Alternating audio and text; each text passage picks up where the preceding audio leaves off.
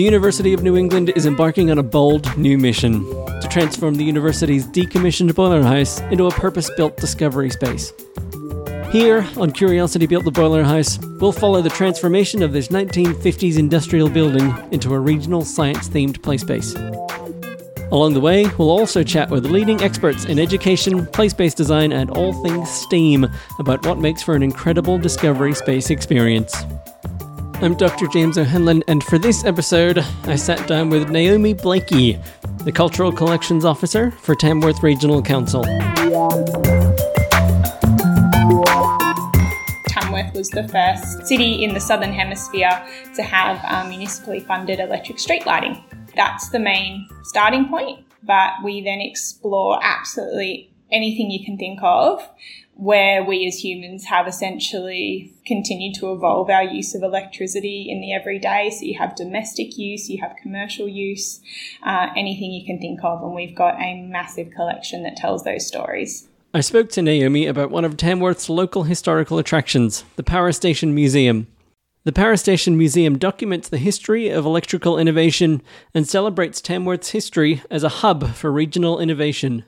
There's several rooms through the museum which are still the same shape and size as they would have been in 1888, and you'll even see, usually at the end of your tour, the actual same type of steam engines that ran the street lighting in 1888 as well, which is really incredible. On your standard day when you come down to see us, each room has a different theme. So the first room you go into is our discovery room. So on the wall we have all the different notable scientists of the time with a little bit of a brief description about what they achieved. So you have things like Michael Faraday, and you're able to discuss a bit of his career and how interesting it was and just how committed he was to the cause. And then as you work your way along the wall, you'll see a few more people who you would recognise. So your Edison, Tesla, and then we even have at the very end one of our little celebrities from Tamworth, I guess is the best way to put it. So Vincent Guy Cable. So he was quite an incredible man. Without his work and being the youngest town clerk in Tamworth and one of the first electrical engineers in Tamworth as well, he was able to essentially help provide electricity to those wider areas in Tamworth, which is great. So your little outskirt towns like Manila and Corindi. He's just our own little local celebrity that we can celebrate in there as well. Then you move along to the commemorative room, and that celebrates everything to do with the 9th of November 1888 when Tamworth first got street lighting. So a real notable piece there, which you definitely have to see and you won't miss, is we've got an exact replica of the key that turned it on in 1888. So we were able to get that made just before the opening of the museum on the 9th of November 1988, so 100 years after, which is really, really fascinating. Then you pop into our battery room, and that celebrates everything domestic. Literally every time I walk in there with any tour group or even any of our volunteers, there's always someone that says, oh, I remember that. I remember my grandma. Oh, we had one of those in our first home. Once you pop through there, you go into the entertainment room.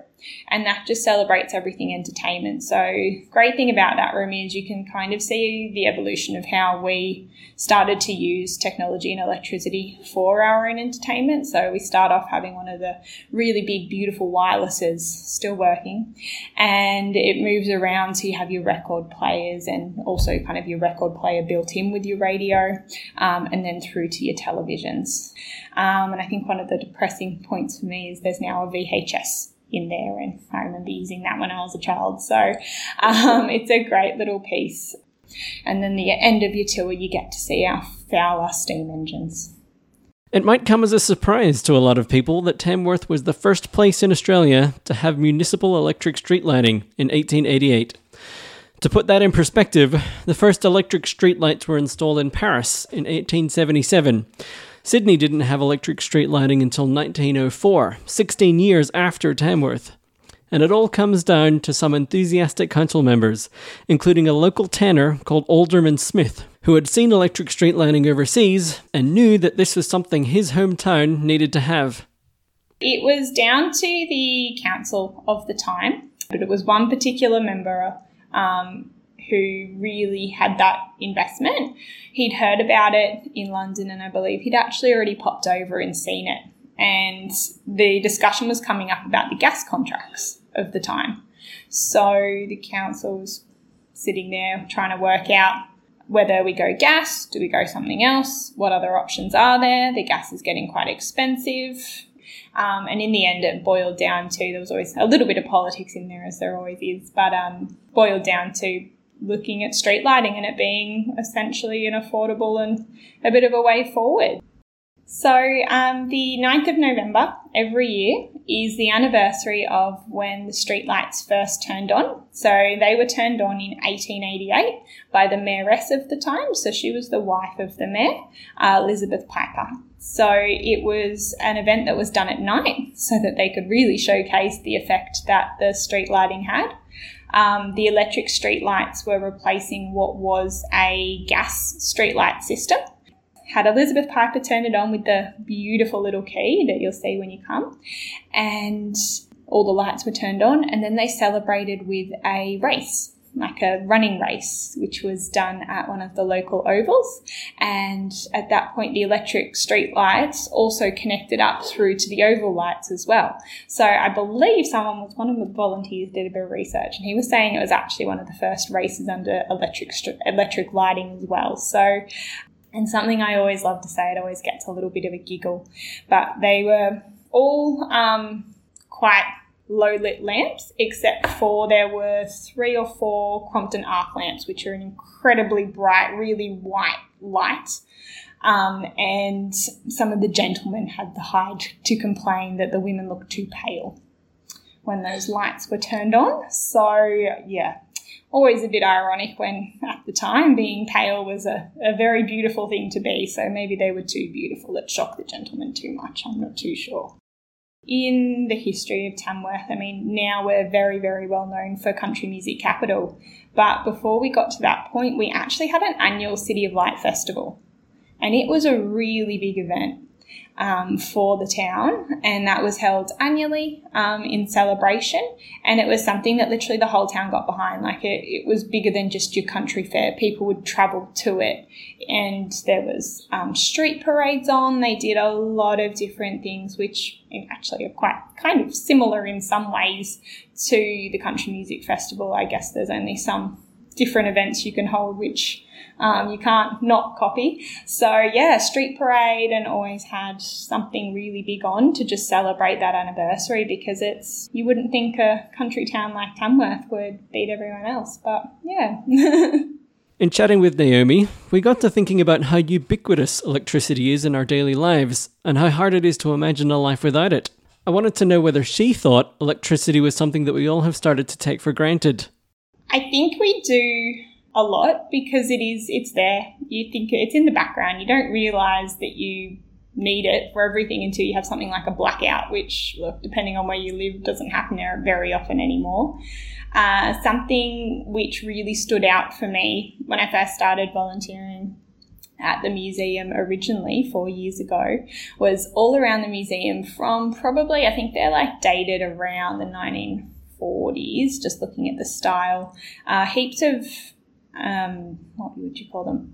Kind of like safety posters. So ones that just would have been made to go around town in a kind of supermarket, anywhere you're buying anything, and it's just highlighting the safety aspects of electricity. And I think it's because it's always been something that you can't necessarily see unless you go and see a show with a Tesla coil, or you see a Jacob's ladder and you can see those big beams of electricity.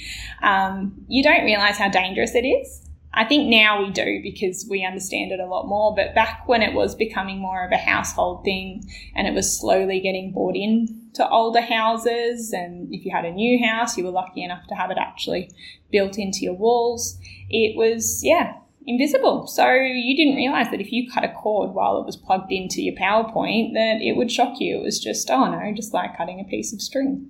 So I think because we've gone past that period of learning about the dangers and where it is, we're now at a point where it is every day. I use a laptop every day for work. I go home, I've got my iPad.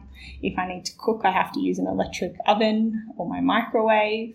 It's everywhere. Even when just a child comes through with the family, I think they're always just absolutely amazed at the fact that it has developed. It's not something where it is the here and now. Like these days for young children, especially with schooling now, I know a lot of them are starting to, you have an iPad and that's what you take to school. You haven't got a book anymore. So the fact that our learning all the way through to adulthood is still very electric based, I think it amazes them to see how far we've come and what we used to do.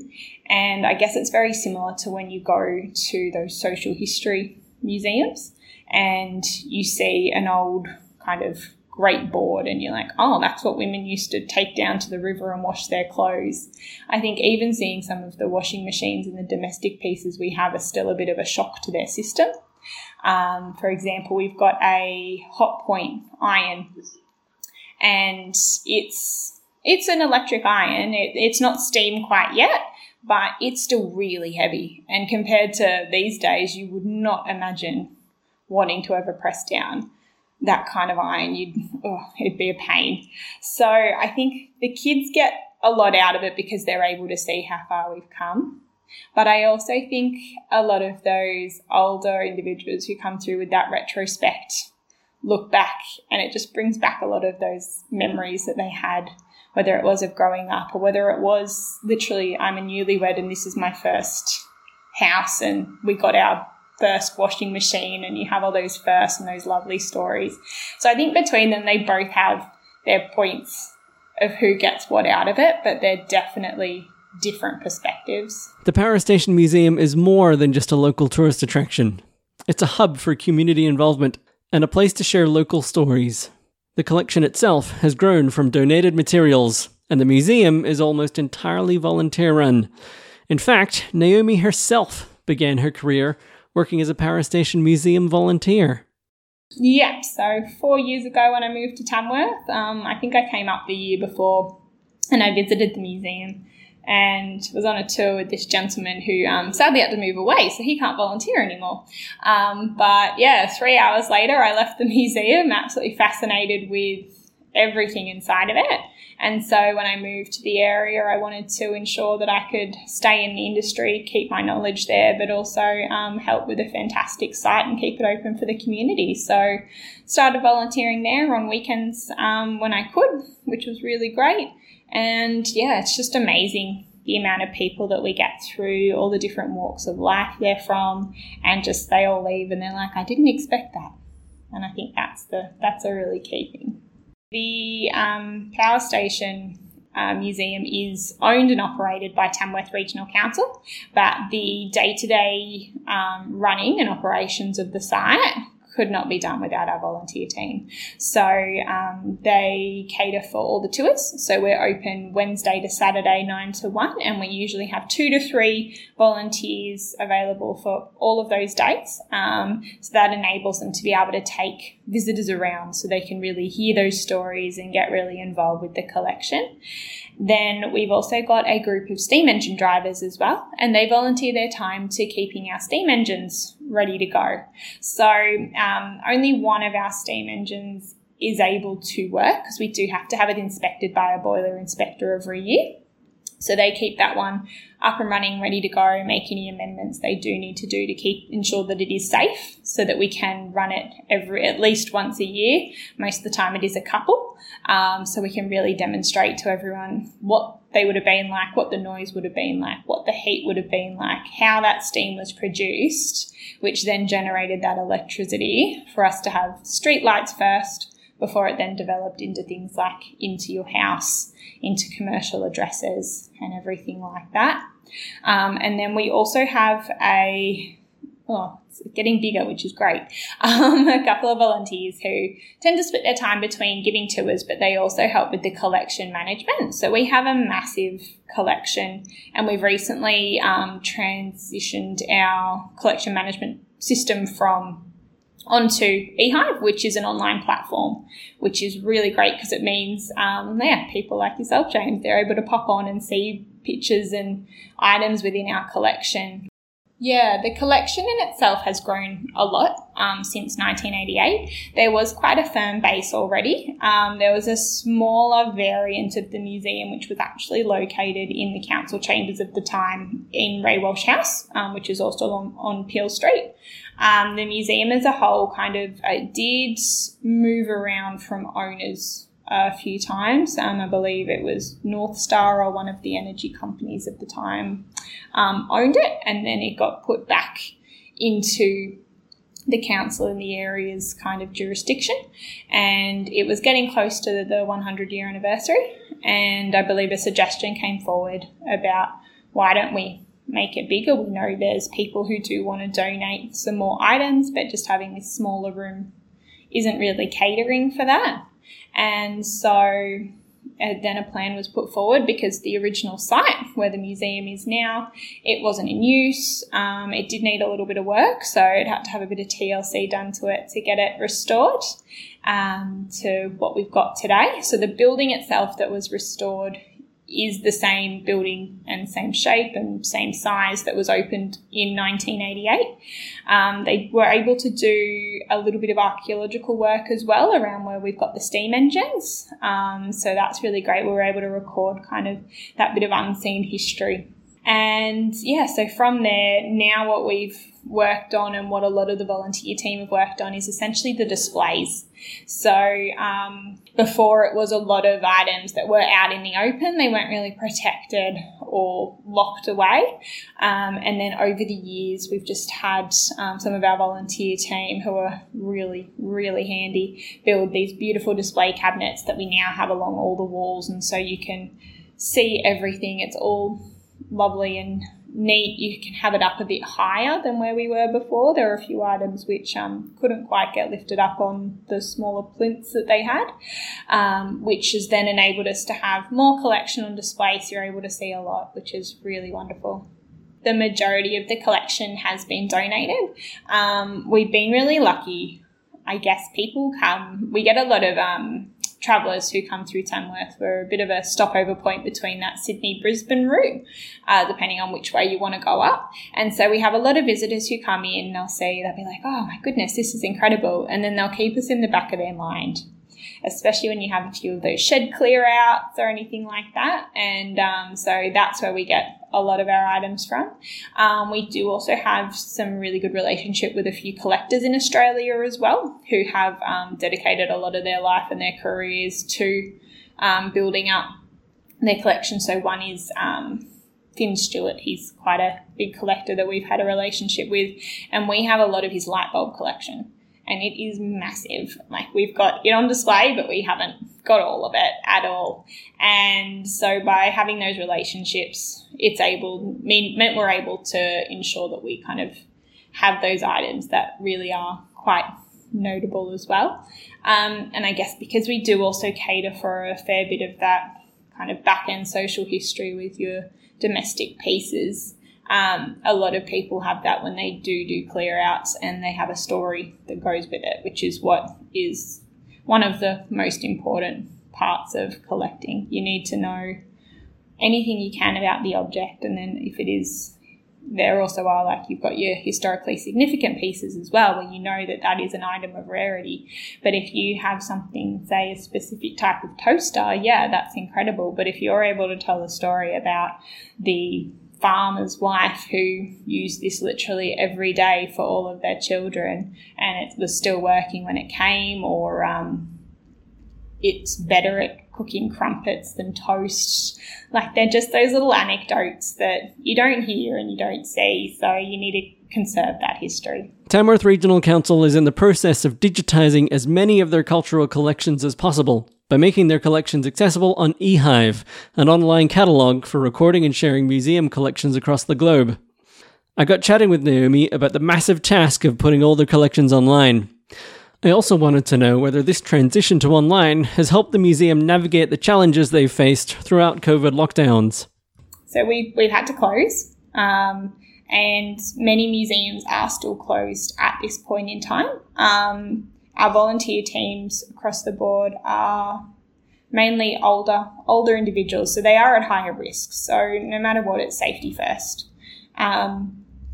So we've had to close. Great news is we've actually been able to do a lot of collection management work, which is really good. You've got to look at those positives. So it's been a great time to move on to eHive for a lot of the collections. So at the moment, we're now open by appointment only for the Power Station and the Country Music Hall of Fame. The Wax Museum and the Guitar Museum, they're open with the Visitor Information Centre. And then Kalala Cottage, which is run through the Tamworth Historical Society, they're now open. I believe it's Friday, Saturdays at this point. So just starting to get back to that, not so much normal, but at least being open to the public so that people can come through. But it's also seeing, like, what is the next step? Do we open up permanently? Is there a need for that? Are we able to facilitate it? And going from there. And I guess we've been really lucky because we are in a regional area, and the period at which there was COVID in the area has been gone for a fair while. So you're still knowing you have to be cautious because you do have people travelling through and you don't know where they're from. But at the same time, you know, you feel relatively safe, but you have to still have it at the back of your mind about who may be visiting and how you can protect everyone. So the Power Station, so that was when I came on board. It was like a couple of weeks later that transitioned online, and that was going ahead anyway, even before COVID was a thing. But I believe for Gil Bennett and Chris Bowman, which we've now got online as well, we were actually able to do those a little bit quicker because we did have that time to sit down and pop all the data into the spreadsheet that was needed to do the transfer, which again demonstrates how unglamorous a lot of this catalogue work is. Like, it is very spreadsheet based. You just got to check all your information. And when you're looking at some collections with like thousands of items like the Power Station, it's a big job. So we've still got other collections that we will be putting online. COVID, I guess, has helped because it's given us a little bit more time to go through it. So our next collection to go online will be the Country Music Wax Museum. So hoping to get that done by 1st of October, all things going well. And then that'll be followed by the Australian Country Music Hall of Fame collection as well. So, but I guess what COVID's kind of shown with moving these collections online is that that's a great way for people to be able to see the collections even if they're not able to leave their homes at the moment. I took the opportunity to look at the online collections of the Power Station Museum and saw a whole lot of weird things, like electric cauterizers from 1950 or an electrotherapy machine from 1902. When I chatted to Naomi, I had to ask her about something in particular that caught my eye. I had to know what on earth is Dr. Scott's electric flesh brush. Yeah, so that one's really fascinating, actually. I love talking about this one, so you picked a good one. In the Victorian era, we were absolutely fascinated with static electricity, and from that developed a whole range of items that they could sell based off static to people for various health, beauty benefits. So the flesh brush you'd use on your hair, it had a massive amount of abilities. So if you were losing your hair, it would help your hair grow back. My personal belief is just that it made your current hair look so static and frizzy that it looked like you grew more hair. It apparently fixed dandruff. So again, I don't know whether it's because the bristles are so hard that it just completely destroyed your scalp. And it also helped provide glossy locks as well. So they were able to sell it to individuals who were balding, those with hair troubles, and then probably every woman in the UK at that point. As I said, there was a whole range. There was even something like there was an electric corset. We haven't got an example of that. I've just got an old ad. We had electric shoes. So they were just men's shoes with plates on the bottom, and I think it was just that you'd walk on the ground, it created friction, you get a shock in your foot. And the whole aim of that was that you'll never get cold feet again. So we had some pretty incredible minds working in the background on different kind of things they could sell. Having spent years running tours of the Power Station Museum and now managing its collections, I wanted to know what this experience has taught Naomi about learning from the past And I was surprised to hear that, despite all the gadgets and all the technological innovations electricity has given us, what history really teaches us is that it's people that matter, and the connections we make with them, be they virtual or otherwise. Yeah, I think the great thing about history and studying history is I think the aim of it at the end of the day is that, yes, you should be trying to learn where you can. There are some things that just an individual can't do. But I think something that a lot of people comment on, and it's kind of resonated a little bit with me now, is just when you look at things like the wirelesses and that entertainment room, how much do we put on entertainment now compared to what we did? And I think people are starting to learn that, look, as great as being entertained 24/7 is, it's not the be-all and end-all. And I think that's a really good kind of lesson to take away from when you go through the museum and you hear all those stories. And I guess it's probably resonated with me a bit further because we've, on a personal note, moved into a new development about 2 years ago, and more recently more families have come about, and it just amazes me that I've never really seen the kids inside. They're always outside and they're all playing together, and to me I think that's an absolutely wonderful thing to know, that we're getting kind of back, we're relearning from, you go outside, you play, you enjoy it, you spend that time with people, you communicate, and just going from there. So I think that's a really big lesson that I think we can learn from the past, and it's purely from the fact that we've gotten to a point where we've designed everything where it's so big, it's so all-encompassing, and it's just something that everyone needs and has to have, and that's just how it's been marketed, and we've kind of, depending on who you are, believed it in one way or another. So, yeah, I think that's something that's really fascinated me in terms of just watching.